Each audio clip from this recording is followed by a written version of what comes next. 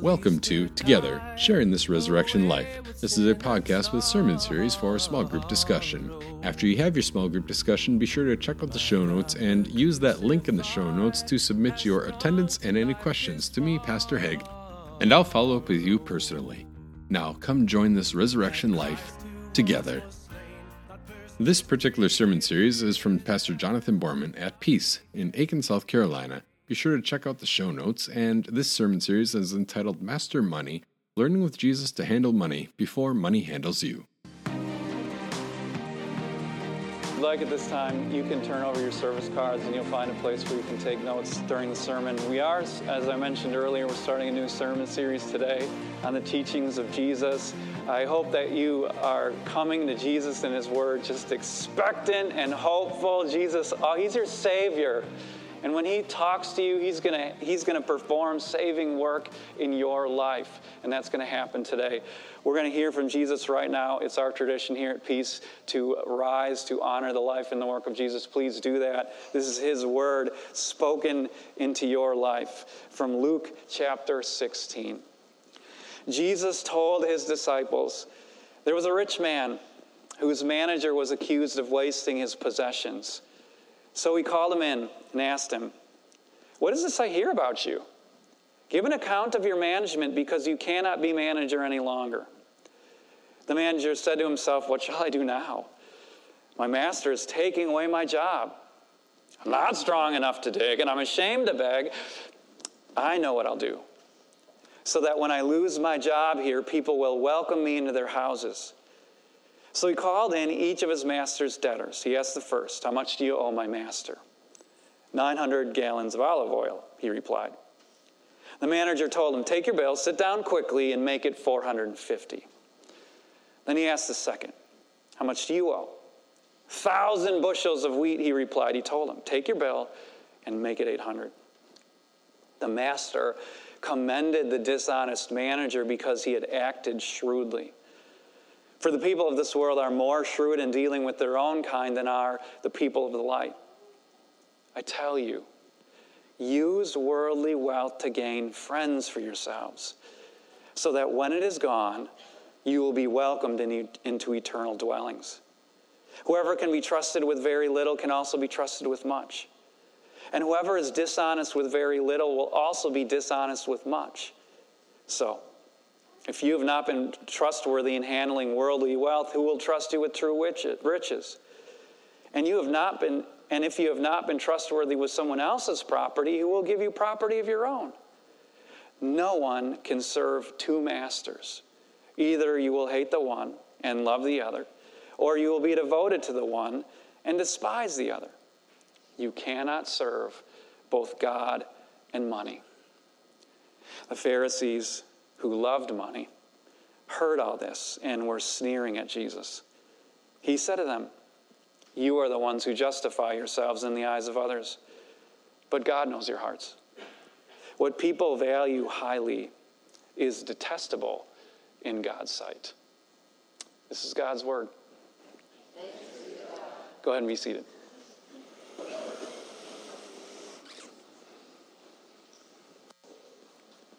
We're going to do it, y'all. We're going to dive right into this one.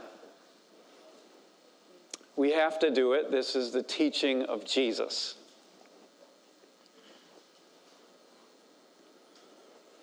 We should do it too, because this parable, it sits on what we should acknowledge is, if it was a monopoly board, Park Avenue. This is pretty prime real estate in Luke. The parable that comes before this parable is the prodigal son. We handled that parable earlier this summer. The parable that comes right after this parable is the parable of the rich man and Lazarus. We're going to handle that next week. Those parables are very, very, very big deals. This is Park Avenue. So we can look at this little parable and we can stare at it and say, this is a pretty dilapidated looking house for Park Avenue. It really doesn't belong. Or we can look at it and we can say, maybe Luke got it right. maybe this parable really does belong. Now, I'm saying this, and you're probably guessing, and I'm going to tell you this right now, that I believe the latter. It really does belong. And I say that to you acknowledging that that viewpoint comes with some problems, like this one. Everybody says that this parable, of all of Jesus' parables, is the most difficult one to interpret of all. It is a difficult parable, which is why I'm going to approach it very humbly as I do interpret it for you. Secondly, this parable really does seem to have moral problems with it. It really does seem like there's a guy who steals from his Lord and then gets commended for it. Now, I remember when I stared at these problems for myself the first time. It was back in college, actually. I went to a Bible college. And I remember I was just reading Luke for myself one night. And I remember reading this parable. And I'm staring at it going, I have no idea what this thing means.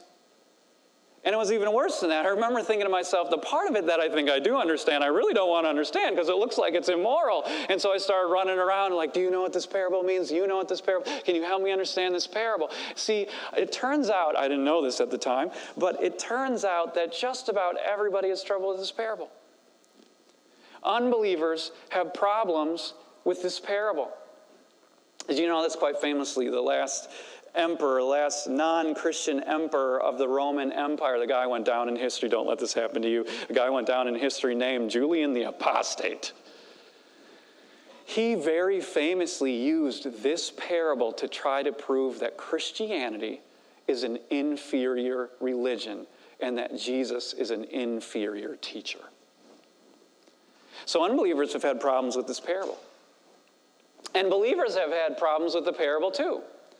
One of the most important church fathers, a guy by the name of Augustine, was forced to say, as a result of this parable, this statement. He said to his church, some, by bad understanding of this, plunder the good of others and bestow some of that upon the poor. He says, I would not that you should so understand it. Give only of your righteous labors. Give out of that which you possess rightfully. In other words, Augustine was saying, you guys, you don't get to play Robin Hood. This is not how it works. The meaning of this parable is not that it's okay to steal from the rich and give it to the poor. You only give out of that which you rightfully possess. So believers have had problems with this parable too. Now, some people have looked at these problems and they've dealt with these problems by not dealing with these problems.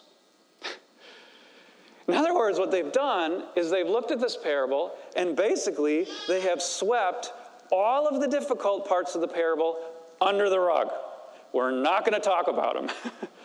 I like to call this approach to the parable the Machiavellian approach to the parable. Remember that guy in history class? Machiavelli was the guy who said the end justifies the means. So we don't focus on how we got there. We just focused on where we get. And so what they do is they kind of ignore the immoral part of the parable, what seems to be immoral, and they pour into instead the moral of the parable, which, by the way, is in verse 9. Maybe you caught it. This is what Jesus taught. Here's the moral of the parable. Use worldly wealth to gain friends for yourselves so that when it is gone, you will be welcomed into eternal dwellings. Now, I got to tell you, this approach to the parable has been very, very helpful for Christians. It's been very, very helpful to me. I'll admit that to you. And in fact, it makes you stop, doesn't it? It makes you stop, and it makes you think about how you live, you use money now. And it makes you get a little bit sad about this. Jesus said this about his followers. He said, the people of this world are more shrewd in dealing with their own kind than the people of the light. In fact, he's saying, my followers are a little bit dumber, can I say that in church, than the people who don't follow me, which is, of course, when you think about this financially, is of course true. People on Wall Street are way smarter than us. You know, they make money count. Those people know how to make money count, right? They make pennies and they turn them into $100. Those people don't waste a penny. They know how to use money. But Christians, we can be kind of boneheaded about it. You know, we realize, Christians get this, we get everything rusts and dies in this life. You don't get to keep it. We get that. We get that. We're believers. We get that. We understand that the only way that you can use your money and make it last eternally is like this. The only way money has eternal value is to invest it in God's Word and in people. This is how you make your investments count. The people on Wall Street are taking their pennies and they're making $100. Christians are blowing their wallets on this life. Meanwhile, eternity yawns. See, that kind of approach to this parable is very helpful. It helps you think about what Jesus is trying to get you towards. How to make good, smart investments in this life. So, you can pour into the moral of the story. But that still doesn't help you deal with what seems like is the immoral part of the story. So, here's what I suggest. Let's start over. Let's just start over. Let's start from the very beginning of the parable and start over. What do we have? We got a rich guy. A very, very rich estate owner. We've got his wealth that's getting divvied up. Actually in a bad way, right? Like, not a good way. Does it remind you of the prodigal son? It's a rich guy. Scoundrel, property's getting divided. Same thing, right? Same exact setup. The only difference is this time it's not a son who's messing up the distribution of the guy's property. This time it's a manager. Now, it turns out that the manager, he must have had his hand in the honey pot. You know what I mean? He's embezzling funds. He's cooking the books. That's what's going on here. And he gets caught. Word gets back to the Lord. And the Lord comes and confronts him about it. And this is what he says. He says, this is how, give an account, you know? Because you cannot be manager anymore. In other words, get the books together. I'm going to fire you in just a second after you're done getting the books together. All right? And so you got this guy. And what's interesting about it is the guy doesn't give a defense. Right? He doesn't, you know, I wasn't, Lord, Master, I wasn't cooking the books. You know, I didn't have my hands in the honey pot. I didn't. The guy's guilty as sin. He got caught, and he knew it. And so he stops. He's thinking about this, right? He's processing, okay, you know, this Lord, I'm caught. What am I going to do? He's thinking about this, and he starts realizing something. He's thinking about it. He's going, you know what? The master, my Lord, he didn't even fire me yet. It's a weird thing, right? He still got his job, still able to do deals and stuff. Didn't fire him on the spot. Gonna fire him, didn't fire him yet. He didn't shame him on Twitter either, you know? None of that. Nobody else found out about it, you know? He could go out and start cutting deals. Didn't shame him on Twitter. Didn't perp walk him. We did that with Bernie Madoff, remember that? Didn't perp walk him. Didn't haul him before a judge either. Weird thing, right? Doesn't haul him before a judge. Could have, probably should have. Taken him before a judge, thrown him in jail, thrown away the key to. Should have done it, didn't do it. He's thinking about this. He's going, you know what? My Lord is so merciful. He doesn't want to shame me. He has to take away my job. I'm no good at it. I'm a cheater. He doesn't want to hurt me, though. He wants to be merciful. What am I going to do now? You know, what am I going to do? Honestly, what am I going to do? Am I going to start digging? No, I can't do that. I'm way too weak for that. I'm going to bag, you know. I'm going to bag No, I'm not going to do that. Too ashamed to do that. Here's what I'll do. I will go out and to these fellow debtors, and I will start cutting their debts. And that's what he did. It was a massive amount of money that he cut. Maybe you noticed that. 500 denarii was the value, which would have been 500 days of work. It's a massive amount of money. Because then, when I get kicked out of this house, I'll get welcomed into that one. And that's the story. I want to make two observations about it. Ready? One, the guy's relationship to money fundamentally changed. This is a big deal. Jesus said it was a big deal. He said it's got to be true for us too. He said this, right? You cannot serve both God and money. He's saying we have got to get into a fundamentally different relationship with money. It's got to change. This guy's relationship with money fundamentally changed. How did it change? Well, he goes from embezzling money for himself to using money for other people. He goes from using his Lord's wealth to try to enjoy his own life to using money to help other people enjoy theirs. You see it? He stops using money, in other words, in service of himself. Instead, he starts using money in service to others. He got into a fundamentally different relationship with money. That brings me to my second point. How did that happen? Well, he stared jail in the face, and he got off scot-free. He began to understand the Lord's mercy.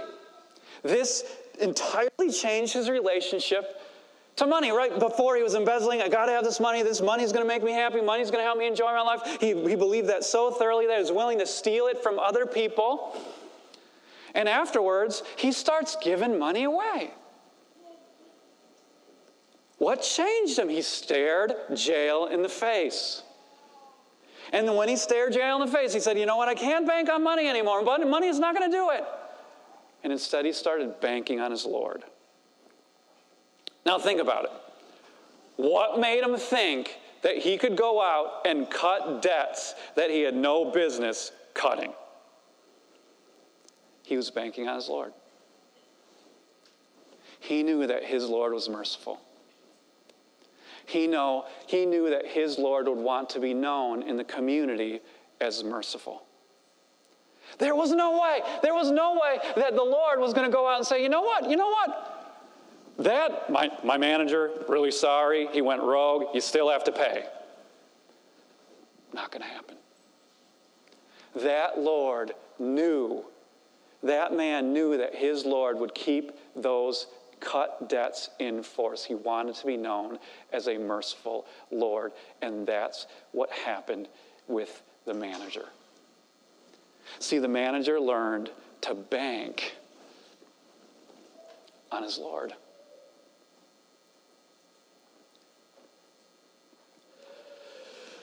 Now I get it. That is a lot of Bible teaching, right? That is some dense stuff. But I think you can handle it, and Jesus thinks you can handle it too. In fact, let me say this. I think Jesus knows that only a believer will get this story. Now, that's not true with the prodigal son. When we looked at the prodigal son was actually designed and sent for unbelievers. It was an invitation for them to come and start following Jesus. That is not true of this parable. This parable very uniquely is told, did you know this? Only to Christians. Only a Christian can get this parable. Jesus only told it to his disciples. Only a Christian can get this. Only a Christian is going to understand, that the rich guy, that's God. He owns everything. We don't own it. We're just stewards, just managers. Only Christians are going to get that. Unbelievers are going to say this. They're going to say, you know what? I earned it. I deserved it. I can do whatever I want with it. Only a Christian can say, you know what? God gave me my smarts. He gave me my ability. He gave me my path in life, my success, my everything. This isn't mine. This is God's. More than that, only a Christian is going to be able to admit, I have mishandled the funds. Sorry, God. I had my hand in the honeypot sometimes. Right? I didn't distribute the money like I was supposed to sometimes. God, I've been like Ebenezer Scrooge. It's mine. It's all mine, you know. I'm so sorry, God. I really think only Christians can get that. We live in this culture, isn't it true, that glorifies consumption? It's normal in America. We live in these massive houses. They're way too big for us. We don't need all this house. We don't need these nice cars. We don't need all this stuff. We could share way more than we actually do. Only Christians willing to admit that. Only Christians willing to say, you know what, God gave me this wealth, not just so I can enjoy it, but so other people can too. Sorry, God. I've had my hand in the honeypot. You know, and only Christians will be able to say, you know what, it's so bad for me. I've been so bad at this that, you know what, I deserve to get fired. I'm no good at this job, you know. Only a Christian can admit that. God should look at me and he should perp walk me in front of everybody. I've been shared. I've been selfish. He should throw me in jail and throw away the key. Only a Christian can admit that. Only a Christian can look at it and understand exactly what it means when you get fired from God's house. You know what that means, right? It means you die. That's what this is about. It's important that we get that, I think. It's heavy stuff, right? You know that story called A Christmas Tale? The one about Ebenezer Scrooge. You know when the light bulb finally goes on for him? Boom. You know what it was? When the ghost of Christmas future showed him he was going to die. Light bulb went on. There's lots of stories like this. One more. Alfred Nobel. You know that guy? Nobel Peace Prize. You know this guy? True story. Alfred Nobel. He saw his own death. Did you know this? Crazy story. Alfred Nobel, if you don't know this, he famously was the inventor of a way to stabilize nitroglycerin. He was the inventor of dynamite. Poor guy, he thought he was going to heal the world. He didn't understand human nature. We use it to make rockets and missiles and bombs. He didn't know it, but he was going to become the father, basically, of modern warfare. Poor guy, right? Made gobs of money on killing people, actually. When a false news report went out, I guess word went out wrongly that he had died, there was a newspaper in Paris that printed his obituary. And the guy read his own obituary. Crazy thing. I want to read you the first line of it. It read this: Dr. Alfred Nobel, who became rich by finding ways to kill more people faster than ever before, died yesterday.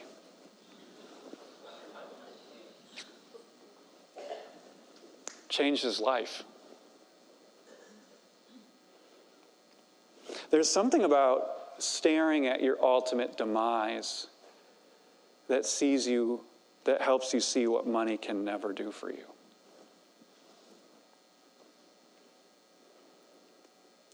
Now, if that lands on your heart and convicts you just a little bit, then stay with me right now. because I want to take you to the heart and the core of this parable. Can I show you something that's true about your own life? It's completely obvious, actually. You haven't been fired yet. You're still alive. Oh, it's amazing if you think about it. He could have outed you on Twitter. He could have perp walked you. He could have hauled you before a judge. He could have thrown you in prison and then tossed away the key. You're still here. Your Lord is so merciful. He is so merciful. Now, some people, they'll come to this parable and say, you know what? You're still not dealing with the immoral part of it. You're still not dealing with it. And you see, there's a truth in that, actually, right? There's sort of this hanging idea. Who's actually going to pay all the debts in here? What's going to be done with all this stuff? See, one of the thing you have to understand is you have to look at who is actually teaching this parable. Only Jesus can teach this parable. Why can only Jesus teach the parable? Because Jesus knows that he is going to be the one to come and pay the debts. He paid the debts, y'all.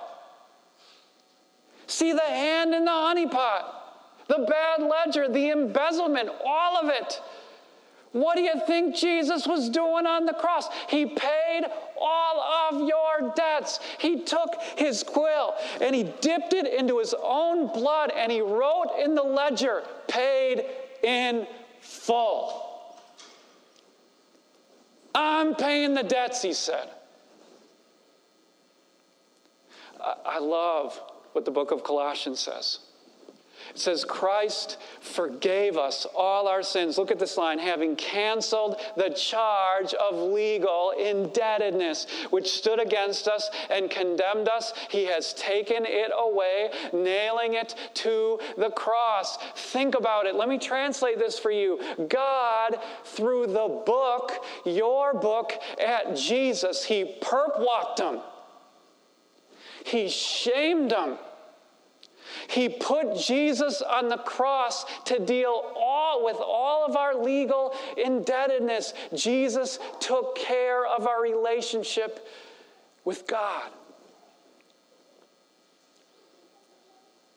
And God's not going back on that. See, when debts get cut, he doesn't go back on that. The Lord wants to be known as a merciful Lord. He's not going to go back on that. Do you hear what I'm saying? You know what today is? It's your aha moment. You know, it's your new lease on life. It's your chance to say, you know what? I don't need to bank on money anymore. I don't need money to be happy, to be secure, to be significant anymore. I can bank on the Lord. The Lord's not going to let me go down. The Lord's going to forgive me. The Lord's going to give me an eternity with him. I'm going to be welcomed in eternal dwellings. Well, all you got to do is start asking yourself some questions about that right now. What are you going to do then? You going to dig? You going to dig? Why would you dig? Jesus already went down in the grave for you so that you don't have to. You going to dig? No, you're not going to dig. You going to beg? You going to beg? Is that how you're going to do it? God, please let me. You're going to beg? Is that going to work? No, that's not going to work. Jesus honored you with his life and his death. Claim it on faith. Bank on your Lord. What are you going to do then? Well, Jesus has a suggestion. Use worldly wealth to gain friends for yourselves so that when it is gone, you will be welcomed in eternal dwellings. The light bulb went on for Ebenezer Scrooge, right? Do you remember Tiny Tim? Alfred Nobel, Dr. Alfred Nobel, the light went on for him too. He didn't want to be known as a mass killer After he died, he wanted to be known as a peace bringer. So he created the Nobel Peace Prize. He was pretty successful, right? I think we'd have to say.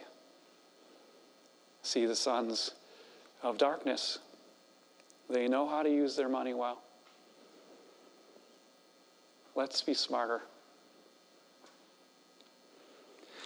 The highest use of money is not to try to get people to remember you well here. According to Jesus, the highest use of money is to get people to greet you well there. So you don't have to worry about this life. You don't have to worry about this one. Your debts have been brought to zero with God. Your life is secure. You are going to enter eternal dwellings. The only question is, who's going to meet you there when you do? There's a painting. We have it at home. It's just a print. It's a beautiful painting of that moment this artist envisions when you come home to eternal dwellings. It's a beautiful painting. You can't see the person, I imagine it's because the artist wants you to envision yourself. But what you see is God the Father there surrounding the whole scene with his hands. You see God the Spirit there hovering as a dove, and you see Jesus taking this person into his arms, and it's beautiful. I don't know how quite to capture what the artist did with Jesus' face. It's like perfect, though. There's this look of longing fulfilled, relief, joy, love, strength. It's all written there on Jesus' face. This welcome into eternal dwellings. I think, having thought about Jesus' parable, though, that the painting's incomplete. There is no question that through faith in Jesus we will be welcomed into eternal dwellings. The question is, how many more will be there too? With fist bumps and hugs and love and greetings for you. Friends are expensive, y'all. They're expensive. Churches are expensive. Invest your pennies wisely. You're going to be just fine. You'll be welcomed through faith in Jesus into eternal dwellings. Go today and ask yourself this question. What am I going to do now about that? Let's pray. Father, through your Son Jesus, you have given us just the ultimate teacher, our Savior and our Lord, and he's given us this stunning teaching today. We ask that you send your Spirit to help us take in this parable. Just how right that we've been made through Jesus to you, God. Help us live in light of that. Help us realize that money's highest use is to have friends, spiritual friends, where we can talk about Jesus. Churches where the gospel goes out. Make us people who are shrewd, Lord, and know how to invest wisely. I pray this in Jesus' great name. Amen.